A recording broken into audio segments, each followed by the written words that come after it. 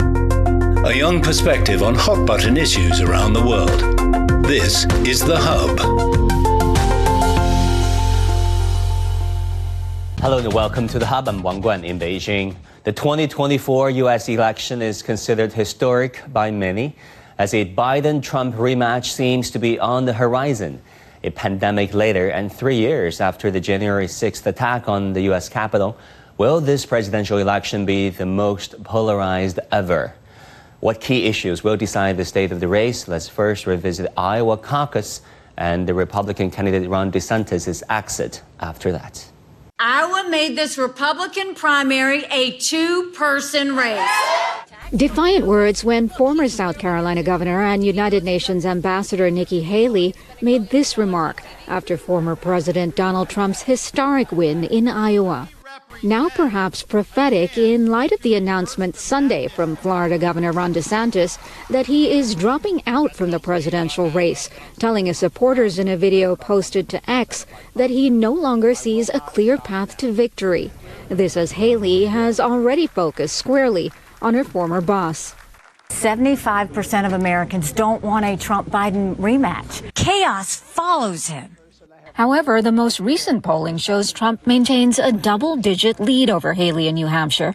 Even if Haley did somehow, pull off an upset and place first, or even if she comes a close second, is it too little, too late for her? What is her path to the nomination? Keep winning. I mean, it's a tough path. I mean, every poll that's out there shows that Donald Trump has a sizable lead, and he certainly has a core constituency that's going to be with him no matter what. That constituency includes former GOP primary rivals who have dropped out of the race. South Carolina Senator Tim Scott and Vivek Ramaswamy both endorsing Trump, and now DeSantis. Here in New Hampshire, independents and those who are undeclared make up about 40% of registered voters. In the GOP primary, they're allowed to cast their ballots alongside declared Republicans. Political science professor Matthew Hale says Haley stands to benefit the most from the state's well-known independent streak, while Trump has attempted to turn that advantage against her. Nikki Haley, in particular, is counting on the Democrats and liberals to infiltrate your Republican primary. A vote for Nikki Haley this Tuesday is a vote for Joe Biden. Voters we spoke to are divided. Donald Trump, as much as I love him, is an incumbent. He has 4 years. He's a deadbeat as soon as he gets elected. I hope he gets elected, but I want Nikki Haley to be elected. A dyed-in-the-wool Democrat, and I will vote for Biden. As the Republican race heats up, so has the rhetoric. Trump mocking Haley's given first name, Namrata, on his social media platform, widely seen as an attack on her Indian heritage. While Haley herself raised eyebrows after comments she made saying the U.S., quote, has never been a racist country. With DeSantis now out of the running, the pressure is on both Haley and Trump to win over his supporters. Karina Mitchell, CGTN, Manchester, New Hampshire. Now for more, I'm joined at this hour by Bill Schneider, Professor of Policy, Government and International Affairs at George Mason University in Virginia, the United States. In Los Angeles, we have William Lee, Chief Economist at the Milken Institute. And in Washington, D.C., we have Brandon Andrews, entrepreneur and former congressional staffer. Gentlemen, welcome. Nikki Haley claimed that this is going to be a two-person race, but however you look at it, Trump had a double-digit lead in New Hampshire with DeSantis' exit and support behind Trump, pulling himself behind Trump. Is there any way Nikki Haley can still catch up with Trump in this GOP field?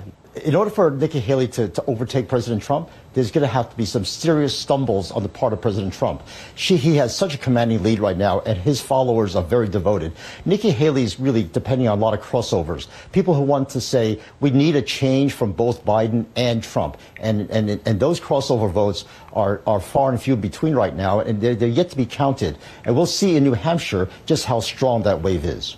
Okay, Bill, what do you think? Is there a viable path for Nikki Haley at all in the next 10 months? There's a viable path, but it depends on whether enough people will infiltrate the Republican primaries and caucuses to give Nikki Haley a chance. Right now, Trump owns the Republican Party. He's taken it over. clear majority of Republicans want Trump. They're captivated by him personally. It's not so much the issues, it's him, his personality. He's a fighter. That's what they like. The most important thing I've heard in politics in many years was said 20 years ago by the smartest man in American politics, Bill Clinton. He's a Democrat. And when Democrats did poorly in 2002, he made this statement. He said, "This proves strong and wrong beats weak and right." He was referring, of course, to George W. Bush after the 9/11 terrorist attacks. Well, that may apply now. Most Democrats believe that Donald Trump is strong and wrong, and they're worried that their own candidate, Joe Biden, is too weak to defeat him. Weakness is not something Americans want in a president. Old means weak, and he's over 80 years old. So a lot of Democrats are worried, and certainly a lot of independents, that Biden is too weak to stand up to Donald Trump. Brendan, how do you look at the state of the race? As Bill just said, many believe that, Trump is strong and wrong. Well, a lot of people around the nation certainly believe that, but ultimately, as we look at the state of the race, in particular in New Hampshire, Trump's win there is pretty much a foregone conclusion. It would take something very significant for Nikki Haley to be able to pull out a victory, and if she did win in New Hampshire, there's certainly no guarantee that she would be able to go on and win in South Carolina, Nevada, and some of the other upcoming primaries. Of course, as you know, Nikki Haley was the governor of South Carolina, but Trump has lined up endorsements from high-level politicians and leaders across South Carolina over the past week or so. So she may end up losing in her own state if she continues past New Hampshire. Honestly, the biggest news out of New Hampshire may be an AI-generated robocall that impersonated President Biden's voice. That's kind of a newsy piece, but the race is pretty much a foregone conclusion, and with Trump being so far ahead. Okay, William Lee, let me turn to you. If you look at the race this time around at 2024, Trump has substantial lead against Biden in the potential and hypothetical matchup. How much can we trust the polls this time around, as we know that they fluctuates in the run-up to November? The one thing that Bill Clinton reminded us all was, it's the economy, stupid. It's how people feel about the economy. And I think right now people are very discontent with the economy and the way President Biden has handled things. And people have fond memories of how the U.S. economy seemed to be doing so well under President Trump. So in that sense, the momentum is behind Trump in terms of the economy. The one thing that will allow President Biden to overtake those feelings would be the social issues, abortion, and a lot of the left-leaning politics that President Biden represents. So now we really have a clash of, and it's something that illustrates the divisions in the United States, which is that the left and the right are being more and more polarized. And the key question is, as you pull on each other, where will the middle be? Bill, what do you think in this potential and highly likely matchup, or rematch, should I say, between Trump and Biden? Well, Trump's best issue is Biden. He's not a very popular figure. In fact, his personal ratings, his job approval is lower than it's been for any incumbent president on record running for re-election. So Americans don't want President Biden to be reelected, but they don't like Trump either. They don't like either one of them, and they don't like the choice between them. Two old guys, one of whom seems conspicuously weak, the other of whom is very controversial, Trump, and very divisive. And a lot of Americans say, those are the choices. We have to be able to do better than that. And yet, third-party candidates just aren't materializing. Americans want a hero. They want a General Eisenhower. They want a Ronald Reagan. They want a Barack Obama. They want someone who can inspire them and give them hope and evoke real feelings. And they don't see that in either Trump or Biden. Right. Brandon, let's talk about Donald Trump. Trump faces some 91 felony charges with at least one criminal trial expected this year. Is Donald Trump's qualification to candidacy at stake?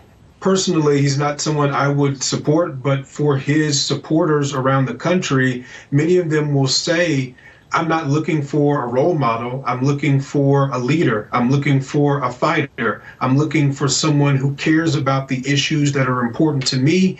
And if we talk about the economy, I'm looking for someone who was maybe in leadership the last time I felt confidence in the U.S. economy, which for many Americans may have been in 2019 when Donald Trump was actually in office. And so, yes, these charges are serious. Yes, there's serious potential for conviction during the campaign, especially if he becomes the nominee. He's already kind of the presumptive nominee, but many of his supporters are saying there are other things about him, about his policy agenda, about his way of doing business while in office that supersede the current criminal investigations. Okay, we've also seen a trend whereby Donald Trump can potentially pick up votes from the minority voters in the United States among the Hispanics and the black communities. Is that a true gauge of what's happening on the ground? Yeah, I think you go back to the economic situation, and even in some cities, some isolated cities, seeing increases in crime. But especially, I think, on the economic issues, a lot of people are going to say, am I better off when I step into the voting booth in November 2024 than I was in November 2020? And if the answer is no, they're going to look to maybe a different place than they've historically looked or their community has historically looked. So, yes, Donald Trump in particular, among Republican politicians, has been making fairly significant gains with Latinx or Hispanic and black voters in the United States. And I think a lot of it has to do with the economic uncertainty, but then also with allegiance to a party, allegiance to an political ideology for a long time, and maybe not feeling like the results are actually there, whether or not that's actually true. Yeah, William, if you look at those quintessential American values, one of them is defending so-called freedom and American values or values of freedom around the world. And Biden has been trying very hard to fix alliances in Asia Pacific, across the Atlantic, and finding new partners and consolidating those alliances. And fair to say, I mean, looking at it from an outsider's perspective, I don't like it. But let's be fair, he's been trying to fix those alliances the way Donald Trump could not. Well, actually, from the American perspective, Donald Trump was the one who asked our allies abroad to pay their fair share. And I think that caught on a lot of Americans and said, gee, why aren't they paying their fair share? Why is defense spending in Europe so much smaller as a share of GDP than it should be? And are they just benefiting from the nuclear umbrella the U.S. provides? So in that sense, Donald Trump really wanted the world to participate fully in their partnership. And that appealed to the American voters. President Biden has people perceive him as somehow doing a patch job where he is trying to fix the holes that are left, but people don't give him credit for a lot of the holes that he has tried to fix. The Pacific Alliance with Australia and India, and I mean, those are the sort of the Quad Alliance is something that President Biden has put a lot of effort into building, and that seems to be ineffective because people don't get a sense that we've accomplished anything. Right. One last question on the economy before we move on to international relations and foreign policy. Among many things, like you said, William, it's about the economy stupid, or so said Bill Clinton back in the 90s. And according to Lori Calvasina, RBC's head of U.S. equity strategy, said the seasonal pattern of election years, quote unquote, does provide another reason to be on guard for an early year pullback in the S&P 500. Can you help us understand how does the election further impact the economy potentially? Well, the election itself has the seasonal effect of the election is that the stock market may start to wobble a bit, but then start to come back as soon as the people realize what kind of policies are being put in place. But this time it may be different because the kind of policies that have been put in place, either Republican or Democrat, will mean more government spending. And right now, the government share of GDP is 5%. It's projected over the next 10 years to double to over 10%. The debt burden is rising. And so people really have the sense that government is interfering too much in their lives. The biggest block, fastest growing block of voters are Hispanics and Asians. there's second generation and first generation immigrants who are trying to establish businesses, and they're seeing that democratic regulations are interfering with their ability to do business. So there's a fondness of the American dream being associated with capitalism that Trump was able to bring in during his regime.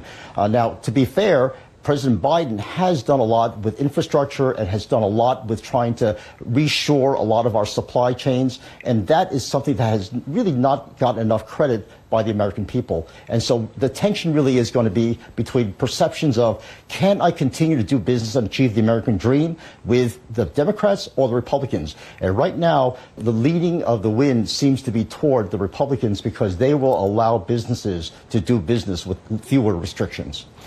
Bill Schneider, over the past few months, the U.S. Federal Reserve has seemed ready to achieve so-called soft landing to tame inflation without causing high employment and a recession, while Joe Biden has been trying very hard to convince Americans that the country is in the midst of an economic rebound. Many ordinary Americans do not necessarily look at that way. How do you look at these economic issues impacting the election in the next few months? Well, one of the odd things is that Joe Biden's greatest achievement as president is a negative achievement. There has not been a recession. Economists all over the country, all over the world, were predicting that after the pandemic, the United States and much of the world would be facing a severe recession. It hasn't happened yet. Some are saying it could happen this year. Biden gets very little credit for that because Americans aren't too happy with the economy. They'd be much unhappier if there were a recession. Also, the fact is, the labor market is very strong, and one of the problems that that's creating is this huge surge of illegal immigrants into the United States. That's an issue that pays off for Donald Trump. It was his first issue that he mentioned when he first ran for president in the summer of 2015. He attacked Mexicans, he called them rapists, he attacked illegal immigrants. It's now become a bigger issue because they're crowding American cities and getting a lot of attention from mayors and governors, particularly Democrats. And a lot of Americans don't like it, even though they're not particularly troubled personally. Their livelihoods are not threatened. There's a very hot labor market in the United States, and as long as there are employers looking for workers to do jobs, they're going to be immigrants to the United States. And that makes a lot of Americans unhappy, and it feeds a lot of Donald Trump's supporters. Right. I want to shift gears and talk about America's foreign policy and China-U.S. relations. Brandon, you served in the Senate Armed Services Committee previously. You worked there as a staffer. Help us understand how Americans perceive Biden's approach towards the crisis in Ukraine. And, of course, Donald Trump said he would and he could end the war in Ukraine on day one. Yeah, I think the wide majority of Americans understand that the work that's being done to support the Ukraine after they were invaded by Russia is a positive thing that needs to happen. The question comes in when you have potentially perceived economic issues at home and you have other domestic priorities. Why are we continuing to put our resources into this conflict that's on another continent? Now, there are a lot of very good reasons why the U.S. has significant interest in Ukraine, but especially in the third and fourth quarter of last year, you saw many Republicans come out and say we shouldn't be giving a blank check to Ukraine, that Ukraine has had issues with corruption in the past. However, President Biden has been able to keep up the support. But the question is, with the relative stalemate on the ground, will President Biden have a good enough story to tell the American people about Ukraine to continue that groundswell of support? He'll have the State of the Union address coming up here in a few weeks, and an opportunity to make another case to the American people in Congress. And then how do you think Donald Trump would approach the crisis in Ukraine differently? I think Donald Trump would try to do exactly what he said. Now, if he does surround himself with competent military leaders, political military leaders, they're going to say, Mr. President, there's significant interest for our country in continuing to engage in Ukraine, to continue to push back on Russia and their illegal invasion of Ukraine, and that allowing Ukraine to be taken over, even if it's small parts of the Ukraine to be taken over, would be relenting to Russian aggression, which isn't something that America should be doing, though that's what competent political military leadership would say. Now, again, that doesn't mean writing a blank check, but I think Donald Trump would try to do exactly what he says. He would get significant pushback, and it would probably mean that the compromise position would be a significant decrease when it comes to funding and some support for the effort in the Ukraine. Right. William Lee, let me ask you this. A second Biden term versus a second Trump term, who would be better for China-U.S. relations? Well, the one thing that all the sides agree on is that China is U.S. toughest competitor. And I think Donald Trump and President Biden have shown that their policies have not been all that friendly toward reshoring and reestablishing a lot of the supply chains with China. So I think with either administration, you're going to find that they will both be very tough as putting up barriers to trade with China. Now, one thing different about Trump versus Biden is that Trump is the tariff man. And he says he loves to have tariffs, and I suspect that the China tariffs will be not only there, but will be increased. But one thing Donald Trump is absolutely sure about also is he likes financial markets. And I think financial flows between China and the U.S. might be more possible with Trump because investments are the one thing that he understands. And I think one thing that China is able to do is to have co-investments in the U.S. and in joint ventures that might appeal to him. Whereas President Biden, we are more of the same, right? We're going to have more of the same kind of barriers erected because the one thing that appeals to American voters is to keep our strongest competitor at bay and to provide us the leeway to develop more goods and services to our own advantage, especially in the advanced areas of semiconductors and high tech. So I think both will be difficult to deal with China, but I think in terms of investment opportunities and the ability to make deals, Donald Trump might represent a better opportunity for China. Bill Schneider, do you agree? In part, but let me point something out to you. Since World War II, the United States has played a unique role in the world. We inherited it from Great Britain after they were exhausted by World War II. We announced in 1947 the Truman Doctrine. What that amounts to is to say, whenever there is a significant threat to world order, like when Saddam Hussein invaded Kuwait, or a threat to humanitarian values, like ethnic cleansing in Kosovo, if the United States doesn't do something, nothing happens. That's a special responsibility on Americans. And a lot of Americans are exhausted by this. They don't think we should bear that responsibility. They don't believe it's our responsibility to save the world. But if we don't do it, no one else will. Trump does not acknowledge that. Trump is a populist. A populist, part of populism in the United States and elsewhere is isolationism. And Trump leads an isolationist party. They want to shake off any obligations to Ukraine. They want to shake off obligations to the rest of the world. And he is very much, and he calls himself an America First candidate. America First means we don't care about the rest of the world. Well, that would be a real departure for the United States for the first time, really, since World War II. The United States would say, let the rest of the world get along as best as it can on its own. We want to just keep independent from the rest of the world. Yeah, isolationism versus interventionism, it's like a pendulum swinging back and forth. Across the decades and through administrations in the past 100 years, if you look at the U.S. history. Brandon, how do you think Trump's foreign policy would differ from Biden's foreign policy? Let's say, should there be a rematch between those two? Yeah, the difference between Trump and Biden would be engagement or lack thereof. Biden would continue to engage significantly, both in ways to benefit America and American people, from economic prosperity to national security. Donald Trump would try to achieve those goals by pulling back, by retracting from many international agreements and international relationships, and often doing it in a way that is anything but diplomatic. So that would be the big change. It would be engagement that continues with Biden or lack of engagement primarily with Trump.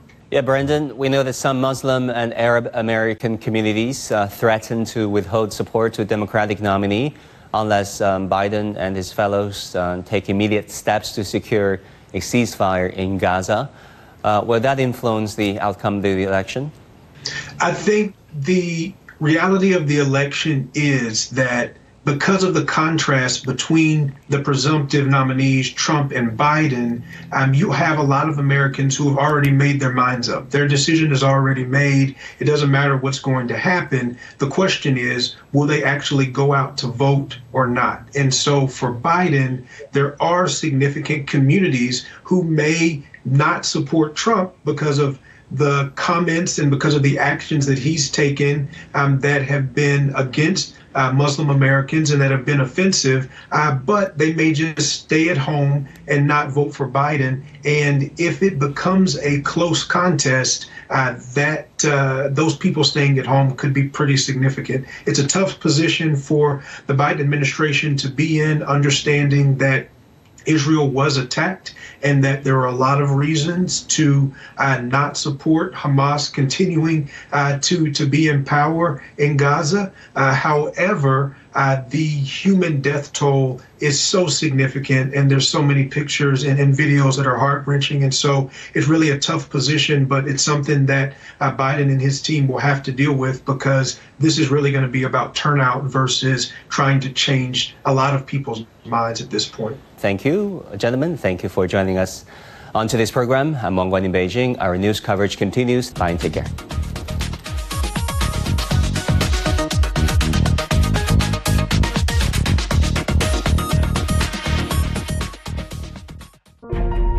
We all enter this world with a universal greeting. We then learn to speak. Bonjour, comment allez-vous? Hoy estoy muy contenta. Though our languages, cultures, and traditions may differ, we still share one thing in common. We have hope for humanity and the world. German railway company Deutsche Director of the International the 26th United Nations Climate. Hear the difference. Join our global network to connect with the world.